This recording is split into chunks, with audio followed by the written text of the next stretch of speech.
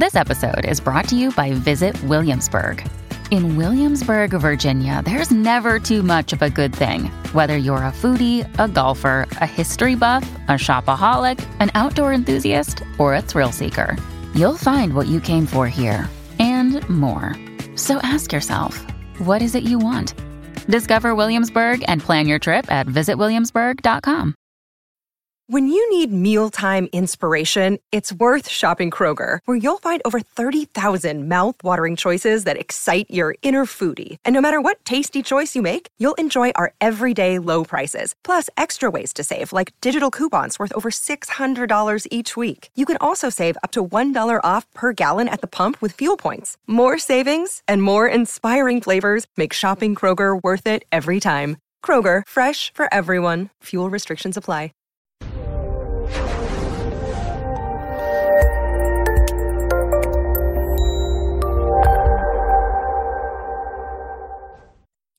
This episode was pre-recorded as part of a live continuing education webinar. On-demand CEUs are still available for this presentation through All CEUs. Register at allceus.com/counselor toolbox. Welcome, everybody, to today's class on fetal alcohol spectrum disorders. I am Dr. Dawn-Elise Snipes, and we will be talking in general about FASDs today. There's only so much I can cover in an hour. We're going to briefly define FASDs for those of you who aren't familiar and identify the prevalence, explore areas of overrepresentation of people with FASDs like, hint, the criminal justice system and drug treatment, explore the impact of FASDs on the person and intergenerationally. Like I was just saying, there's less information and less research out there than I would like, but I can tell you from clinical practice what my experience has been, and discuss interventions and modifications to assist the person with FASD. And we're really going to focus a lot on early identification and screening, and then interventions for the person with FASD, because assessment is a multidisciplinary thing that has to happen. So that's just a whole class in and of itself. But I will give you some resources for assessment at the end. So FASDs are disorders that occur along the spectrum, which ranges from full-blown fetal alcohol syndrome to neurodevelopmental disorder prenatal alcohol exposure, NDPAE, which is now in the DSM-5 in the back section. It is making its inroads, and there is a wide spectrum of what's going on. A lot of people with FASDs can be diagnosed with code 315.8 as other specified neurodevelopmental disorder, if you need that for billing and diagnosis. But anyhow, so fetal alcohol syndrome, some people have the facial features, some people don't. A good proportion of people don't. Good proportion of people who have the facial features in childhood outgrow those facial features as they get older. So we don't want to just say, well, that person looks like they've got FASD. People who look perfectly normal very well may have some sort of fetal alcohol syndrome or alcohol-related neurodevelopmental disorder. The National Institute on Alcohol Abuse and Alcoholism says the prevalence of FAS in the general population ranges from 2 to 5% for the entire continuum of FASD.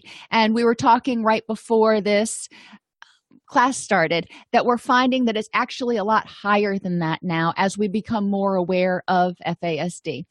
So it's important to bear this in mind, because the chances are you're probably going to interact with people that have an FASD, either clients, or if you work in criminal justice, or if you're working in the school system, if you're a counselor in the school system or a teacher, you're going to encounter people with some level of fetal alcohol spectrum disorders. 94% of individuals with an FASD also have a mental illness, and I won't be testing you on this in the quizzes. These are just for your information to see how widespread the issue is. 73 to 80% of children with fetal alcohol syndrome are in foster or adoptive placement, partly because some of these children were born to mothers who were alcoholic. But the majority of children that have FAS are not necessarily born to mothers who are alcoholic. They may have consumed alcohol during the first trimester of their pregnancy, but they may not be alcoholic. They may not have realized that one drink could do a day could be a problem. They may not have realized they were pregnant until they were, 2 or 3 months in. It happens. So we don't want to automatically assume that the parent of the child with FASD has an addiction. There are a lot of other reasons that the child may be in foster or adoptive placement. Sometimes the family environment is not conducive to what's going on, and the child's disability causes enough stress that it increases the level of domestic violence, or there are a lot of different ways, but they are disproportionately represented in the foster or adoptive placement system. 61% of adolescents with FASD experienced significant school disruptions, and you'll understand why in a little while, because they don't think like the rest of us, but they can talk a good talk. They often communicate expressively on a much higher level than they are able to interpret information or receive information. The prevalence of FASDs in the child welfare system is 17 to 19 times higher than in the general population. 60% of people with an FASD have a history of trouble with the law. Again, we'll talk about why that might be. And 12.8 is the average age children with an FASD begin having trouble with the law. One of the things that I was reading earlier that is kind of sad is that a lot of people don't even get their first FASD diagnosis until they are 6 years of age. So a lot has happened, and a lot of early intervention that could have happened didn't happen during that child's really malleable formative years. So what do we know about people with FASDs? They may have difficulties in the following areas: learning and remembering. A lot of times people with FASDs, and in answer to your question, Christina, I'm not sure why age 6 specifically, but the study by Streisguth indicated that the average age that children were diagnosed was 6. My guess is because 6 is when they start school, and a lot of developmental problems really come out more prominently when they start first grade, which is far different than kindergarten. It's much more structured, a lot more learning and remembering has to happen. People with FASD may have difficulty understanding and following directions, especially complex directions. They definitely have difficulty shifting attention. They get this laser focus, and then it's time to go. It's time to do something else, and they have difficulty transitioning. They may have difficulty controlling emotions and may be impulsive. They have difficulty communicating and socializing. They have a lot of difficulty, for some reason, interpreting nonverbal behaviors, and they typically interpret nonverbal behaviors as being more intimate than they may actually be. They may have difficulty performing daily life skills, including feeding, bathing, counting money, telling time, and minding personal safety. And they have a tendency, toward explosive episodes, often triggered by sensory overload, slower rates of processing the information around them, and these things adding up to them feeling, quote unquote, stupid. Taking all these things together, just looking at this list, you can see how a child who is in elementary school could easily start having a lot of difficulties and acting out because they're having difficulty thriving in that environment. And there are interventions we can do in order to improve the environment to make it more receptive to people with an FASD. When we're talking about adolescence, evidence shows that adolescents will commonly exhibit learning and behavior challenges, especially in adaptive functioning and getting along from day to day, remaining organized and regulated. Now think about your students who are in, or your patients who are in high school, or even moving beyond high school and getting their first job or what have you. They're having to remember to pay bills. They're having to remember to do homework. There's lots of stuff they need to organize. They may learn information slowly, especially what is said to them. So it's hard for them to take in auditory information, process it, and they don't process at the same rate as people who don't have an FASD. They may tend to forget things they have recently learned. That short-term memory transition just does not happen the same way for people with an FASD. They have difficulty learning from consequences. And I'll jump ahead. One of the reasons we see a lot of people with FASDs in the criminal justice system is they have difficulty learning from the consequences of their actions. They're also very gullible and compliant, so they can be taken advantage of by other people. So when you're looking at a rap sheet of somebody with an FASD as compared to someone else, one of the things that may stand out, again, not always, but a good clue that you might be working with someone with an FASD is they have the same charge over and over and over again. They're not escalating in any sense of the word. They continue to do the same thing and they continue to get caught, and it's like they're not learning. Well, if they're not learning, let's take a look at why that is, because generally people learn from their mistakes. So we want to take those things into consideration. The same thing for a teacher or a parent where the child is continually making the same mistake repeatedly and just not learning from the consequences. We want to pay attention to that. They may have impulsivity and find it hard to inhibit responses. Now, most teenagers, they've got the hormones going everywhere. They're going through life changes. They're individuating. They're going through all kinds of stuff. So most teenagers tend to be a little bit volatile sometimes. But people with FASDs, on top of that, have very difficult time with impulse control. They may have difficulty in social communication and leave out important details, or they may just be very vague, not intentionally, but they don't remember the details. They're very suggestible and easily influenced by others, and often have immature social skills, making them too trusting, too friendly, and they have difficulty recognizing dangerous situations. They just tend to go along. They're like, okay, sure, you want me to do that? No problem. Or somebody can manipulate them very easily. One of the treatment centers that's around here has children who are neuroatypical, and a lot of them do have a diagnosis of an FASD, but they also have those children in there with other children who have conduct disorder and some other diagnoses that are not. It makes me nervous, when I think about it, to have a student with conduct disorder who, knowingly will manipulate others for their benefit with someone who is knowingly gullible and easily manipulated. So this is one of the things I was talking about earlier, and the best way to do it is to really look at a chart like this. For someone with an FASD, their chronological age, how old they actually are on the calendar, could be 18. Physically, they're 18. Their level of developmental functioning, whether they can solve problems and what they're doing independent living, that's more on the level of a 9-year-old. Daily living skills, those may be up to an 11-year-old. Now, this is where it gets a little interesting.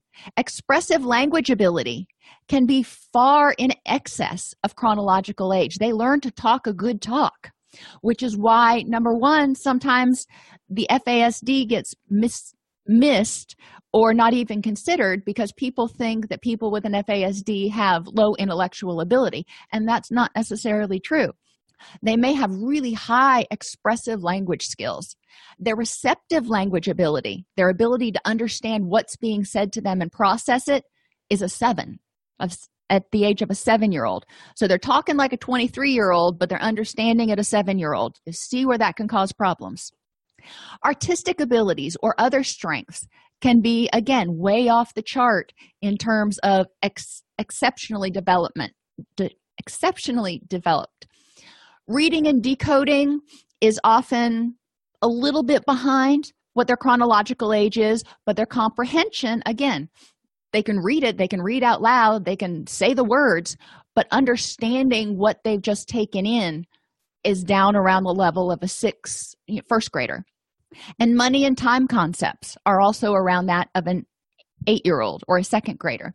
So when we're looking at these things, and this is not every person with an FASD. Every person with an FASD is going to be at a different place on each one of these dimensions, except for chronological age and physical maturity. which is why it is so important to do the assessment. Additionally, people with FASDs fluctuate. One day may be really good and one day may be really bad. And then you may have some intermediate days in there. So you can't think that what you did today is necessarily going to work tomorrow. Bearing that in mind, those of us who work with people with FASDs, we have to be flexible in the way we approach the person on a day-to-day basis. Members of the team, when you're working with somebody with an FASD and when you're doing an assessment, you have a case coordinator who reviews history and current stability, assesses needs of the individual and the caregivers, because this person is going to have additional needs. After the diagnosis, the case coordinator connects the individual or family to positive supports. There's often a lot of guilt on the part of the birth mother. There can be a lot of anger or frustration on the part of the other family members. And there can be a lot of anger or frustration that comes out later as the child gets older from the child toward the birth mother for the disability. So there needs to be a good support system in there to help with the additional needs, but also to help them work through their emotional and cognitive issues. The case coordinator is often a social worker, but it could be a counselor, or in Florida, it also could be an early intervention professional. A psychologist and speech and language pathologist are often involved in the process to assess basic and higher levels of brain functioning. Physical and occupational therapists and voc rehab counselors are there to assess motor and sensory integration issues. A physician looks at dysmorphology, the facial features that we might be talking about, any neurological findings, and basic health determinants. And the physician will also contribute to the behavioral health profile. And the family navigator helps the family through the process, is ideally an actual caregiver of someone with an FASD. So they've been there. It's a mentor in the process, and is ideally available to help the family connect with parent support and other needed resources. Now, a lot of this, if you're looking at it, if you're familiar with the early intervention program, I know it's in Florida. I don't know what other states have in terms of early intervention. But when children are born prematurely or with disabilities, or if there's a suspect that they might have an FASD, early intervention teams are called in to do an assessment to do just that, intervene as early as possible.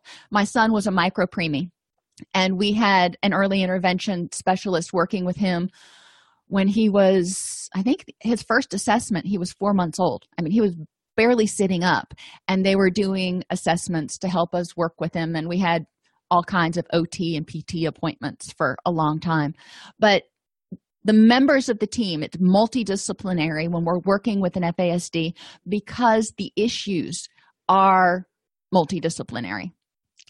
Now, there is some evidence for distinguishing between children with FASD and children with ADHD, and I'm not going to spend a lot of time here because it really takes a lot of specialization to ferret out the difference.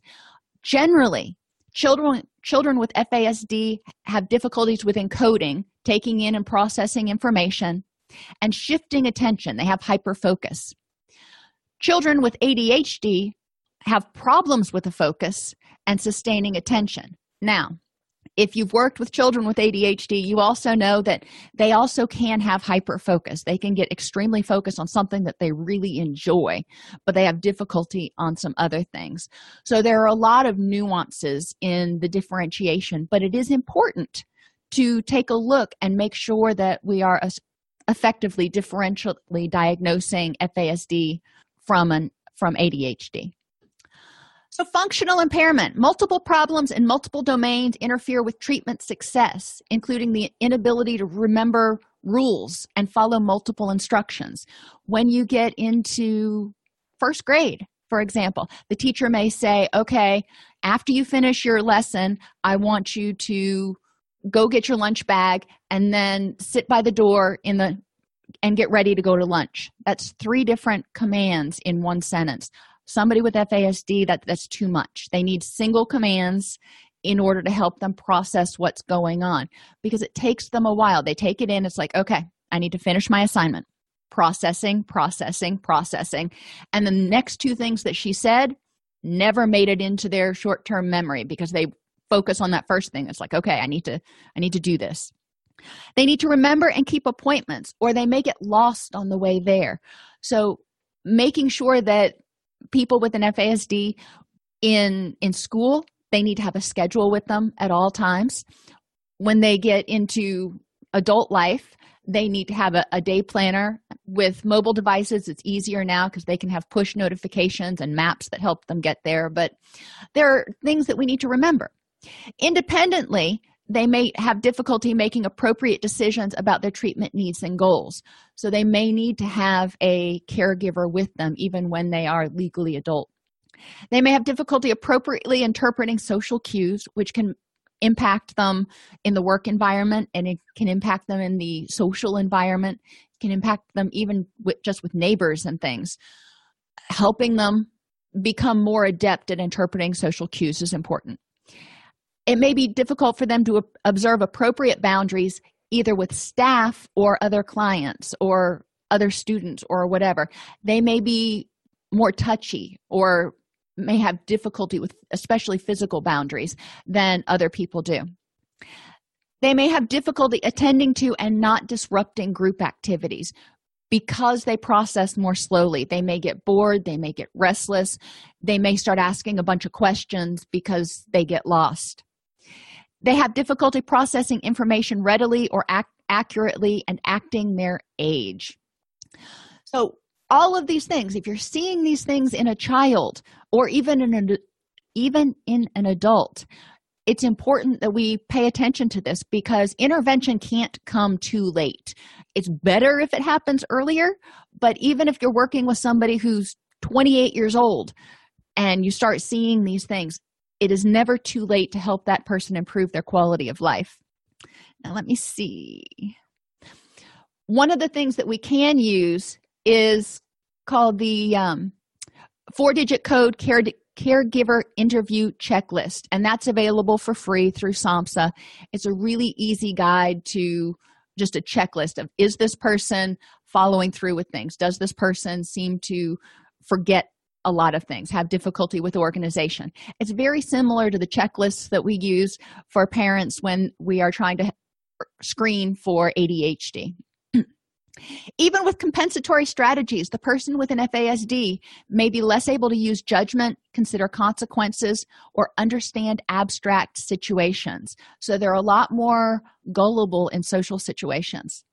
Social isolation and loneliness may drive the person to seek out any type of friendship, which can lead to victimization if they don't feel like they belong. And we know how difficult school could be back when we were in school. And from what I understand from reading the news and talking to my kids and their friends, it's only gotten harder in terms of finding friends and friendships and acceptance. So social isolation and loneliness can really hit people with an FASD hard because they have difficulty with those interactions from jump, and they're often ostracized. And impulsivity is an ongoing issue. So we need to make sure that the person with the FASD has a plan, and the people that are working with that person know the plan for handling impulsivity. Because again, with somebody with an FASD, they may not remember what they're supposed to do. They may, with time, they can learn new skills and everything just like anybody else does, but it's important that whoever's working with them, their teacher, their clinician, whomever, knows what the strategy is for if the person starts to become impulsive.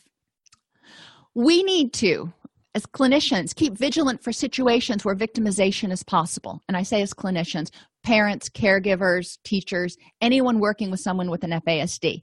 But some of the things that we can do to help people with an FASD learn, and I told you we were going to focus a lot on interventions because, that's the point, right? To be able to help them. Role play, personal safety and specific scenarios that they'll face, like who's a stranger or who is a friend, to allow the skills practice. Role play specific scenarios like going to class for the first day or meeting somebody or just various things that we do in daily life. Go through your day and take notes of the different social interactions and different things that you did. And these are all things that are very appropriate to role play with someone with an FASD who might not have those skills. So a parent is probably going to be really in tune to what skills their child has and what skills are still lacking, and know where the role plays need to happen. And that's where parents and the treatment team can work together to design interventions where they're doing role plays regularly. Another thing to role play, for example, if they're going to a friend's house for a sleepover, let's role play what that would be like. Things that you might not think about for neurotypical children, you need to think about for neuroatypical children. Videotape the client doing it right in the role play. So when you're doing the role play, have that video running. Again, so much easier now with mobile devices. You don't have to set up this big video camera with a VHS tape. Videotape the client doing it right so he or she can watch it repeatedly, reinforcing the lesson. So let's role play what's going to happen when you go to church. And so you role play it. The client can see it. Maybe you even walk through it and go into the church and whatever. Then the client has that on their mobile device and they can watch it on the way to that event so they can refresh their mind about, okay, this is what I do in this situation. It will help reduce their anxiety and it will help reinforce those concepts. Establish written routines and structured time charts and have these where they're easily seen throughout the day. So if you have a routine for getting ready for bed, have that next to the bathroom mirror so the person sees it when they're brushing their teeth, washing their face, yada, yada, yada. Make sure to keep it simple. You don't want to have a lot of words. Have it simple. Some clients with an FASD will need pictures. Others will do well with words. But remember, they can read a lot, but what they understand from what they read is significantly less. So you want to make sure the person actually gets it. Provide a buddy system and supervision to help decrease opportunities for victimization. This can be really helpful in school if the person has a buddy that they hang out with that can help them navigate. And help the client find a healthy, structured environment in aftercare to help them avoid criminal activity. And obviously, this is for somebody who's been in treatment of some sort. But we want to make sure that when this person gets out of treatment, or even the child who is going to school and hasn't had treatment or been in trouble with the law or anything, we want to make sure when they have downtime that they are not in a place where they can be easily manipulated, taken advantage of, or get involved in criminal activity. Help the client adjust to a structured program or environment and develop trust in the staff. Again, this is true whether you're talking about a treatment center or home. Maybe you have people coming in to help in the home, or you're just the family, or in school. The client needs to be able to trust and know who they can trust there, because they tend to be very trusting of everyone. So it's important they know that who they can rely on, who they need to look to if they're not sure if it's okay or not. They tend to need a great deal of structure. So this involves a lot of planning, which some families are great with. Some families have more difficulty incorporating that structure. A lot of times in schools, and individualized education plan can be written to identify the structure that that particular student needs. And they may have trouble adapting to changes in routine and new people. So when there's a substitute teacher, it can be a big deal for a person with an FASD. When there are new people in class, like the beginning of every semester or school year, when you change classes and you have different teachers, it can be overwhelming to a person with an FASD. Same thing is true when they get out of school and they're going to work. If their boss changes, or they get a promotion, or they start a new job, any change in routine can be very overwhelming to a person with an FASD.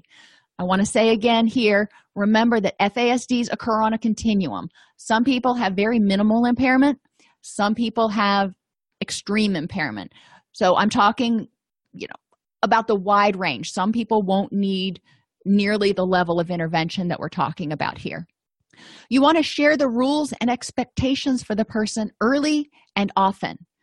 a lot of times parents forget about this because it's home. You know what the rules are at home, but people forget the rules at home. And as children get older, they get more privileges, they get more things put on them that they're expected to do. And a child with an FASD may not remember these things. And it's not that they're trying to be disrespectful. They just don't remember. Or if they go to grandma's house for 2 weeks, that's a whole different situation, whole different people, whole different routines. That's overwhelming. How can we prepare? Help the person plan ahead, role play things that might happen, create charts that the person can take with them when they go to grandma's house to transition and make it as normalized for them as possible so it's not as much of a shock to their system. Put instructions in writing and remind the client to look at them often. Keep the rules simple and avoid punitive measures that many people with an FASD won't process. They don't understand why they are getting punished for something. They don't connect cause and effect a lot of times. If a rule is broken, help the person strategize ways they can better follow the rule in the future. So instead of looking at what you did wrong and, what do you think are the consequences, that abstract thinking is not something somebody can necessarily process if they've got an FASD. So let's strategize ways that they can better remember to follow the rule. Throwing the ball in the house, for example. Punishing somebody if they throw the ball in the house and they break a lamp, they see the lamp's broken, but it's hard for them to extrapolate the emotional consequences or frustration of the parent or whatever on top of that, because they've obviously probably forgot the rule that they weren't supposed to throw the ball in the house. So instead of punishing, we want to look at how can we help you remember that we don't throw the ball in the house. Focus on all aspects of the client's life, not just the substance abuse or mental health issues. Obviously, this is geared towards clinicians. Clients will come in and obviously with FASD as a diagnosis or some level in there, but they will also likely have another mental health or substance abuse issue. Okay, got those things, but we also need to focus on biopsychosocially. Let's think about Maslow's hierarchy. Are they getting what they need for nutrition? Are they sleeping well enough? Because sleep deprivation negatively impacts the healthiest people. It's going to have a negative impact on the person with an FASD. Are they getting their love and belonging needs met? Are they communicating well? We want to include basic living and social skills. Are they remembering, especially if they're living independently, are they remembering to bathe and do those sorts of things? Because a person with an FASD may not remember. Help the client develop appropriate goals within the context of his or her interests and abilities. If this person is really interested in model airplanes or something, well, then what kinds of things can that person do with model airplanes? Some may have the capabilities of handling the glue and everything.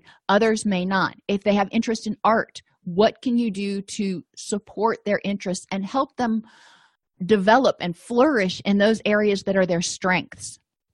Provide opportunities to role play or practice appropriate social behaviors and focus on things that include impulse control skills. So identifying things that may trigger that particular person to act impulsively, and then role play how to handle those situations. Record and repeat.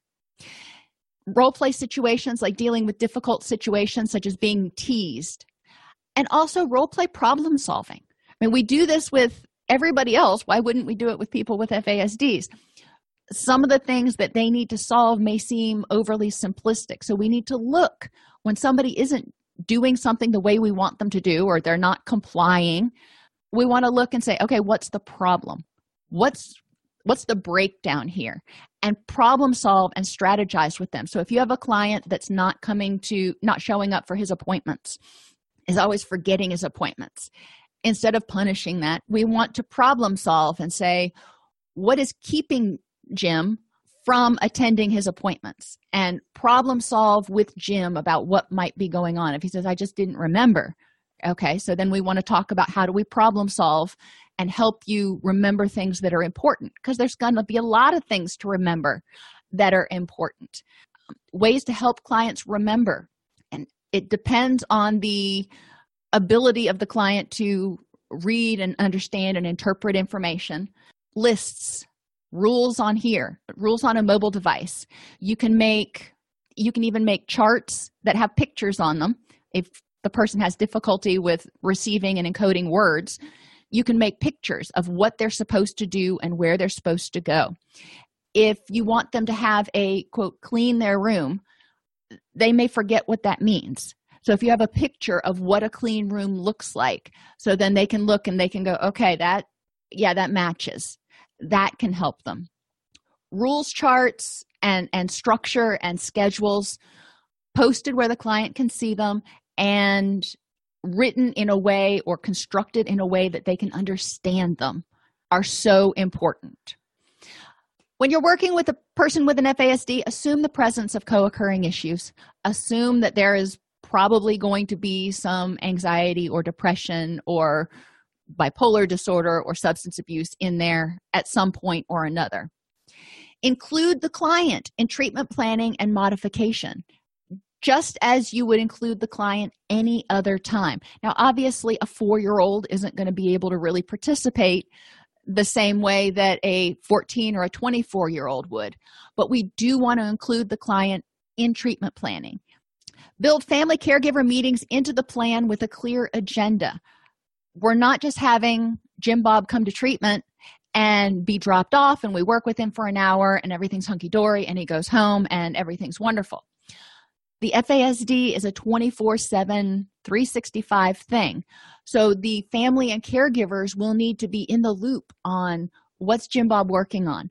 What skills does he need to practice? What is he struggling with? How can we help in order to strengthen our family bonds instead of cause chaos? Recognize that some family members may also have an FASD. So when you're bringing people in, go back to the things that people with an FASD have difficulty with, remembering, anticipating consequences, yada, yada. So if you're setting these family meetings and mom or dad just regularly doesn't come, they forget, and it's not that they're being passive aggressive or there's no other therapeutic issue there, looking and assessing if there are signs of an FASD in that parent doesn't mean they can't be a good parent. It just means they may need to have some interventions placed in there, and it's going to be more imperative for us as team leaders or whatever your role is to make sure that we write things down, write everything down, and make sure that the family member is comprehending what we're saying, because they can parrot back to us what we've said and sound extremely on top of it all, but their actual processing and understanding of what they're saying is very, very small. Think about sometimes when you read journal articles, you'll read through a journal article and you read every single word and you get to the end of a paragraph or 3 and you're like, I have no clue what I just read. That's kind of what it's like for people with an FASD when they're reading sometimes. So bear that in mind. It's not that they're not reading. It's not that they're not trying. It's just it gets into their brain, but it doesn't get encoded. Incorporate multiple approaches to learning, such as auditory, visual, and tactile approaches. This is true for any learning. The more senses you can involve and the more learning methods you can involve, the more memory pathways are activated and the more likely the person is to remember it.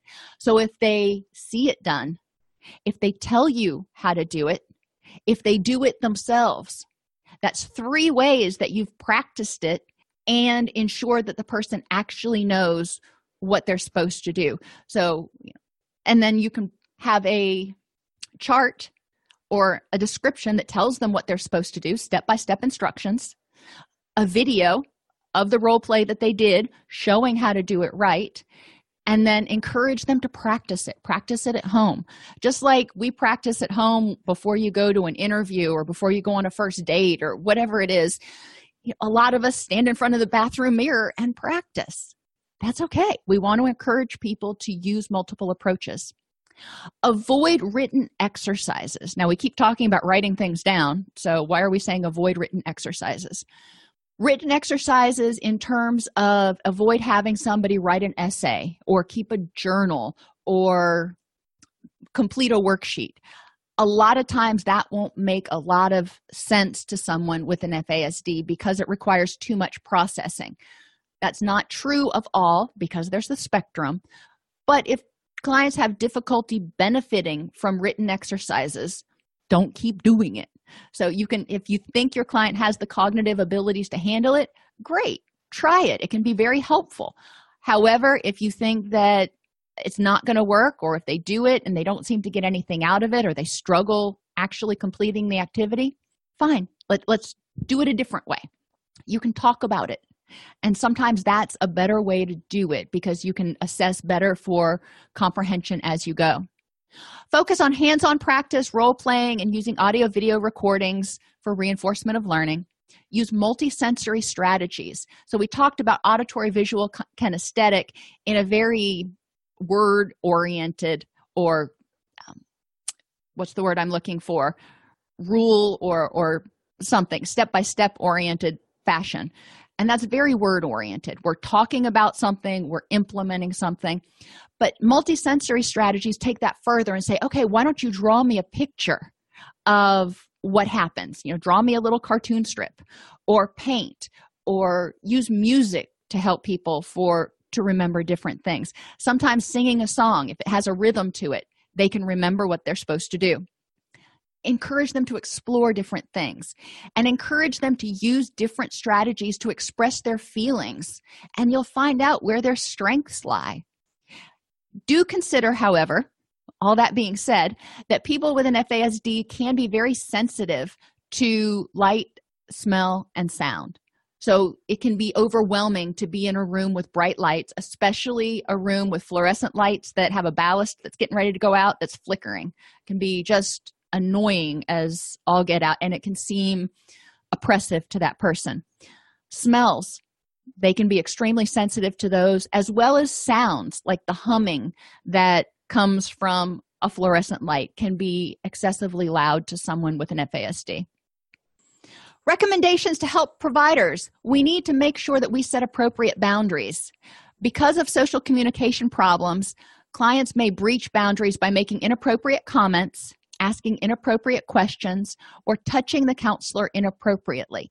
Oftentimes, it's more of a maternal touching, like they hug their mom, or they ask inappropriate questions about, your personal life or something.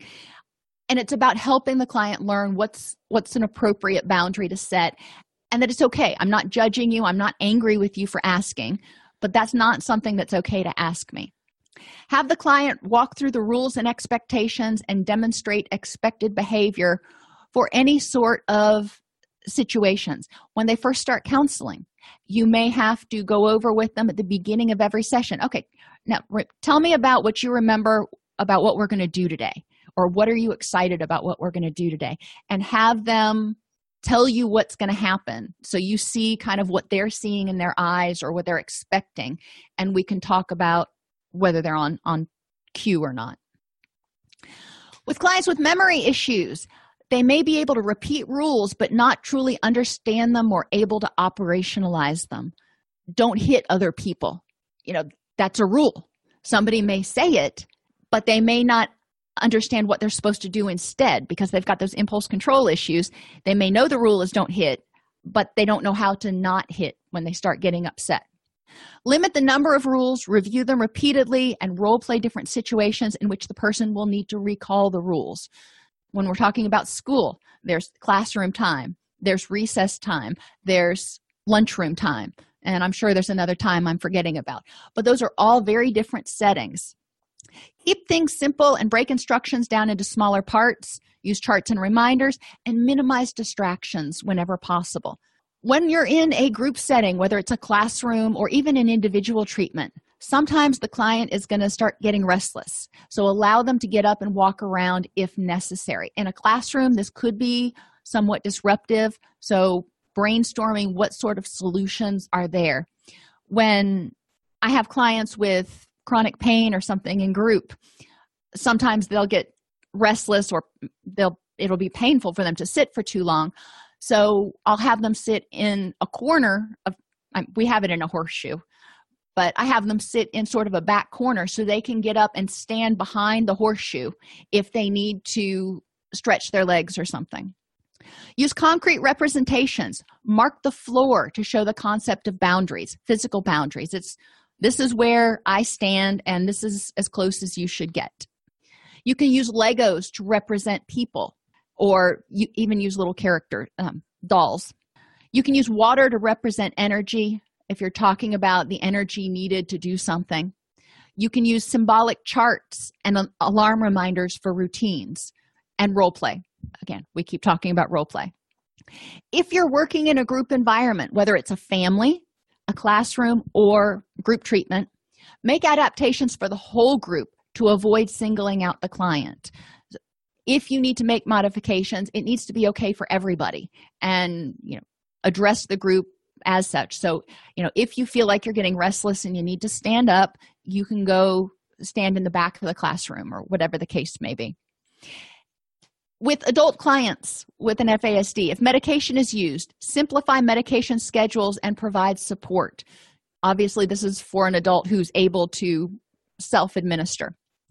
Find something the person likes and have the person do that regardless of their behavior. You don't want to have them on timeout and lockdown or whatever you want to call it and being punished if they have a bad day. Even if they have a bad day, all right? You had a bad day. That was then. Now is now. So let's go ahead and do something you enjoy. And some of you might be scratching your head going, doesn't that just reinforce the behavior and fail to help the child see that there are consequences? The child doesn't see that there are consequences. A person with an FASD has a lot of difficulty understanding what something they did 2 hours ago, why that's still impacting them now. They're not getting that whole, I'm grounded for a week because I broke my sister's iPhone. They're not understanding and connecting the dots. So it's important to make sure that they do have an outlet for some of their behaviors. Create a chill out space in each setting. So if the person starts to get overwhelmed, they have a place where they can go and be quiet. Be creative about finding ways for the individual to succeed. Establish achievable short-term goals, set those good old SMART goals, and reconsider zero-tolerance policies. Even if Jim Bob went all week last week without making a mistake, but then this week he's started doing it again. Well, we don't want to have a zero-tolerance policy where he gets sent to the principal's office as soon as he gets out of his chair or something. We want to reconsider those policies. And I know from a teacher's perspective that can be overwhelming because they've got 15 or 30 children that they're trying to control and teach and do all that kind of stuff, which is where the school counselor and school psychologist come in. Be consistent when you're working with a client with an FASD who's an adult in appointment days and times.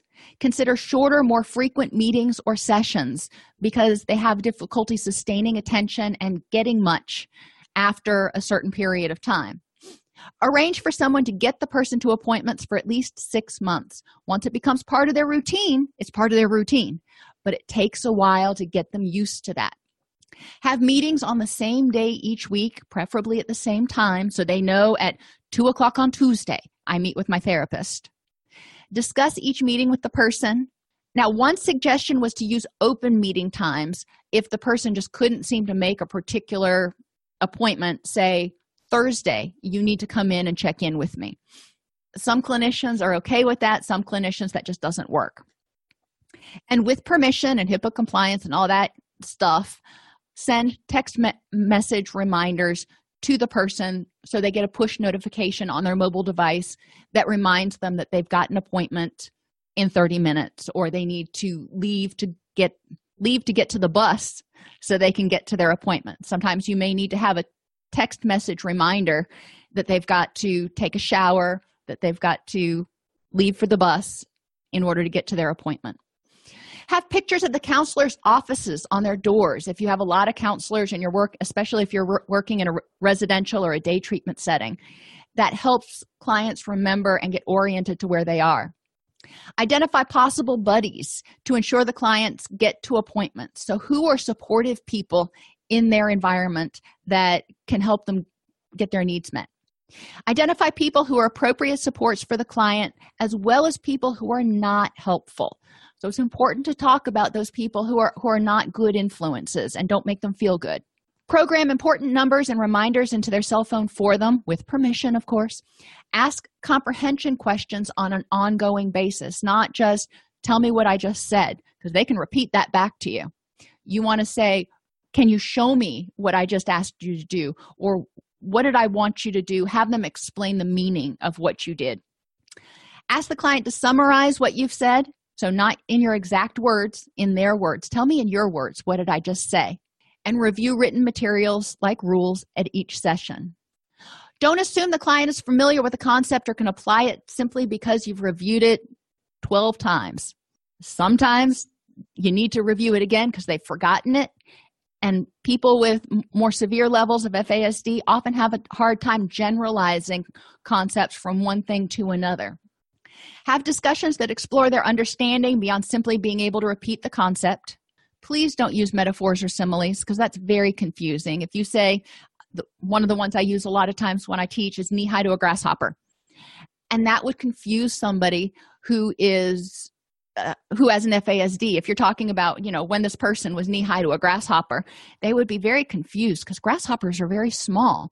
So how could a person ever be that small? They're not trying to be silly. They just don't understand. Don't use idiomatic expressions like a day late and a dollar short, or people in glass houses shouldn't throw stones. Think very literally about what this means to somebody. And the client will be like, well, I don't live in a glass house. I live in a wood house. Well, you got me there. And don't use sarcasm. Be careful about joking with the person because they don't understand sarcasm. My friend used to work at a facility with clients with FASD, and one of the clients asked him about his truck at one point, and they were like, Mr. So-and-so, did you get a new truck? And my friend wasn't thinking and said, nah, I just saw that one on the side of the road. I figured I'd drive it in today. And the kid said, oh, okay, and started walking off. And my friend was like, wait, no, it's not what I meant. So any of those sort of Bill Engvall-ish responses to things, you don't want to use. Assess comprehension on an ongoing basis. Review written material. Don't assume that a client's familiar with a concept or can apply it. Be aware of the client's strengths. A common theme that caregivers need to be attentive to is powerlessness, which can be reflected in the clients undervaluing their own competencies. They don't feel like they're worth anything, or they don't feel like they can. Self-efficacy is way down there. They view others' needs and goals as more important than their own. They feel like they're a burden or a bother. They may have an inability to obtain nurturance and support for themselves, either because the family's not able to give it or they don't know how to ask for what they need. They may have feelings of depression, anger, and frustration about their lives. They are very intuitive people. They may not understand some things, but it doesn't mean it doesn't hurt when they're lonely. It doesn't mean they don't have anger or get frustrated with things because they realize that they're different than other people. And they may have low expectations for their own success. So we want to empower clients by, again, building on their strengths, complimenting them, showing them how far they've come. Some specific treatment issues. Women with an FASD may fear becoming like their mothers. They may fear getting pregnant and drinking while they're pregnant and having a child with an FASD. People with an FASD may have difficulty with forgiveness of their birth mother. We want to reassure clients that they're not responsible for their disability and educate them about the science of their condition because they may not understand everything that's going into it. Other tips: expect to repeat things many times in many ways. They may ask the same question every time you see them because they're cognitive deficits, because they're not remembering, or they're not able to connect the dots or generalize that, okay, that was the way it was Tuesday, and that's the way it still is. Use a written journal or goal sheets, a lot of times that we write, but it could be for a higher functioning person with FASD, they can write it, to remind people how far they've come and where they're headed, and to focus on what they've accomplished rather than on the goals they haven't met. So let's look how far you've come. Let's look at what you're doing today that you weren't able to do a month ago. Or let's look at all the things that you accomplished in school this past week or month or whatever. So focus on the accomplishments. Realize that there's no set approach. What works one time may not work the next. Clients may experience things differently day to day or even hour to hour, and variability is the norm. So we need to stay away from that notion of, well, it worked the last time. Well, that's true, but it ain't working this time. So what's the new strategy? Top unmet needs for caregivers. 69% said that they need to discuss their feelings about their child with someone who's gone through the same experience. So it's really important to have a support network out there. 61% need to have help in preparing for the worst, whatever that may be with that particular child. Many need help with resources for their self and their family, because having a child with an FASD in some cases may mean that a parent is not able to work because they've got to be a full-time caregiver. They may need help in remaining hopeful about the child's future. They may need respite care to get a break from all the responsibilities and the structure and everything else. They need to be reassured that it's usual to have negative feelings about changes in the child's behavior. It's normal to get frustrated. It's normal to get scared. And it's normal to get outright angry sometimes. That's okay if you recognize what's going on. We want to help them identify that feeling and figure out what to do with it instead of venting it on the child. Half of them want complete information on their child's thinking problems. Half of them want to be shown what to do when their child is upset or acting strange. They don't know. Think back to the first time, if you've been a parent, think back to the first time your child did something. I remember with my first child, the first couple of years, I was learning how as I was going, and I was just like, I don't know what to do at this point. I'm out of options. I've gone through all my solutions. And then I'd call my mom or my mother-in-law and go, oh, any ideas here? About half of them want to be told why their child acts in ways that are different, difficult, or strange. About half want to have different professionals agree on the best way to help the child, and that's difficult in any multidisciplinary team. So it's important for the team to have team meetings and all be on the same page. And caregivers often need help paying attention to their own needs, because there's a lot of attention focused on the child, but the caregiver also needs help and assistance and support. So in normal development, the child between 12 and 21 can evaluate their behavior in relationship to the future. The child with FASD lacks a connection between thoughts, feelings, and actions, so we're needing to help them integrate those. The way we do that is through repeated skills training with role-playing and videotaping and just going over it with them. In 12 to 21, in normal development, there's a high importance on peer group. With people with FASD, they still need to be accepted. They're still craving a peer group and social interaction, but we need to help them resist negative peer influences. So it's important for us to help them connect with pro-social peers, mentors, and coaches, and make sure that there's a safety net out there keeping an eye on them when they're in school or wherever. And during this time, there's also the development of intimate relationships. People with FASDs have difficulty interpreting social cues, so we need to help with social skills training and repeated discussions of sexuality and intimacy as appropriate. Now, we went over a lot of information. Are there questions? And I'm going to pull a couple things over here. If you go to comeover.to, who knew that was even an extension? There are recommended assessment tools for children and adults with confirmed or suspected FASD. A lot of these will seem very familiar. The Bailey scales, the Infant Mullen scales, KABC, Vineland, WISC. These are things we're used to looking at. Assessment for adolescents, the RAT, the Woodcock-Johnson, the WACE, very familiar with those. Risk assessment questions that can be asked during the assessment of someone when you're talking with the caregiver. And it helps you identify any features or signs that a person may need a referral for an in-depth assessment. And if you guys want to go take your quiz, you can now. I'm just giving you extra resources. The Fetal Alcohol Spectrum Disorders Competency-Based Curriculum Development Guide. It's 274 pages. So there's a lot of information in here. If you're working with somebody with an FASD, there's a lot of information you can glean from it. There is a significant amount of information, if I can get to the table of contents, on simply how to do the assessment and prevention. There's like 2 chapters dedicated to prevention of fetal alcohol spectrum disorders, which is all well and good, but if you're working with a person with an FASD, you want to kind of jump down to the later chapters. And then the CDC does have some information on FASD and the statistics.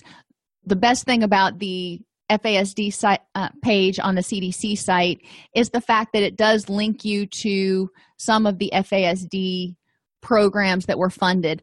A lot of them are not funded anymore, but you can still find some archived websites that you can take a look at. Let's just pick the Southeastern. Oh, goodness. Well, that's evidently not an FASD site anymore. Anyhow, that teaches me for clicking on links without knowing what they are ahead of time. Everybody have an awesome weekend. Next week, we start the 5-part series on human sexuality and cultural diversity. So, hope to see you there. If this podcast helps you help your clients or yourself, please support us by purchasing your CEUs at allceus.com or getting your agency to sponsor an episode. A direct link to the on-demand CEUs for this podcast is at allceus.com/podcast CEUs. That's allceus.com/podcast CEUs.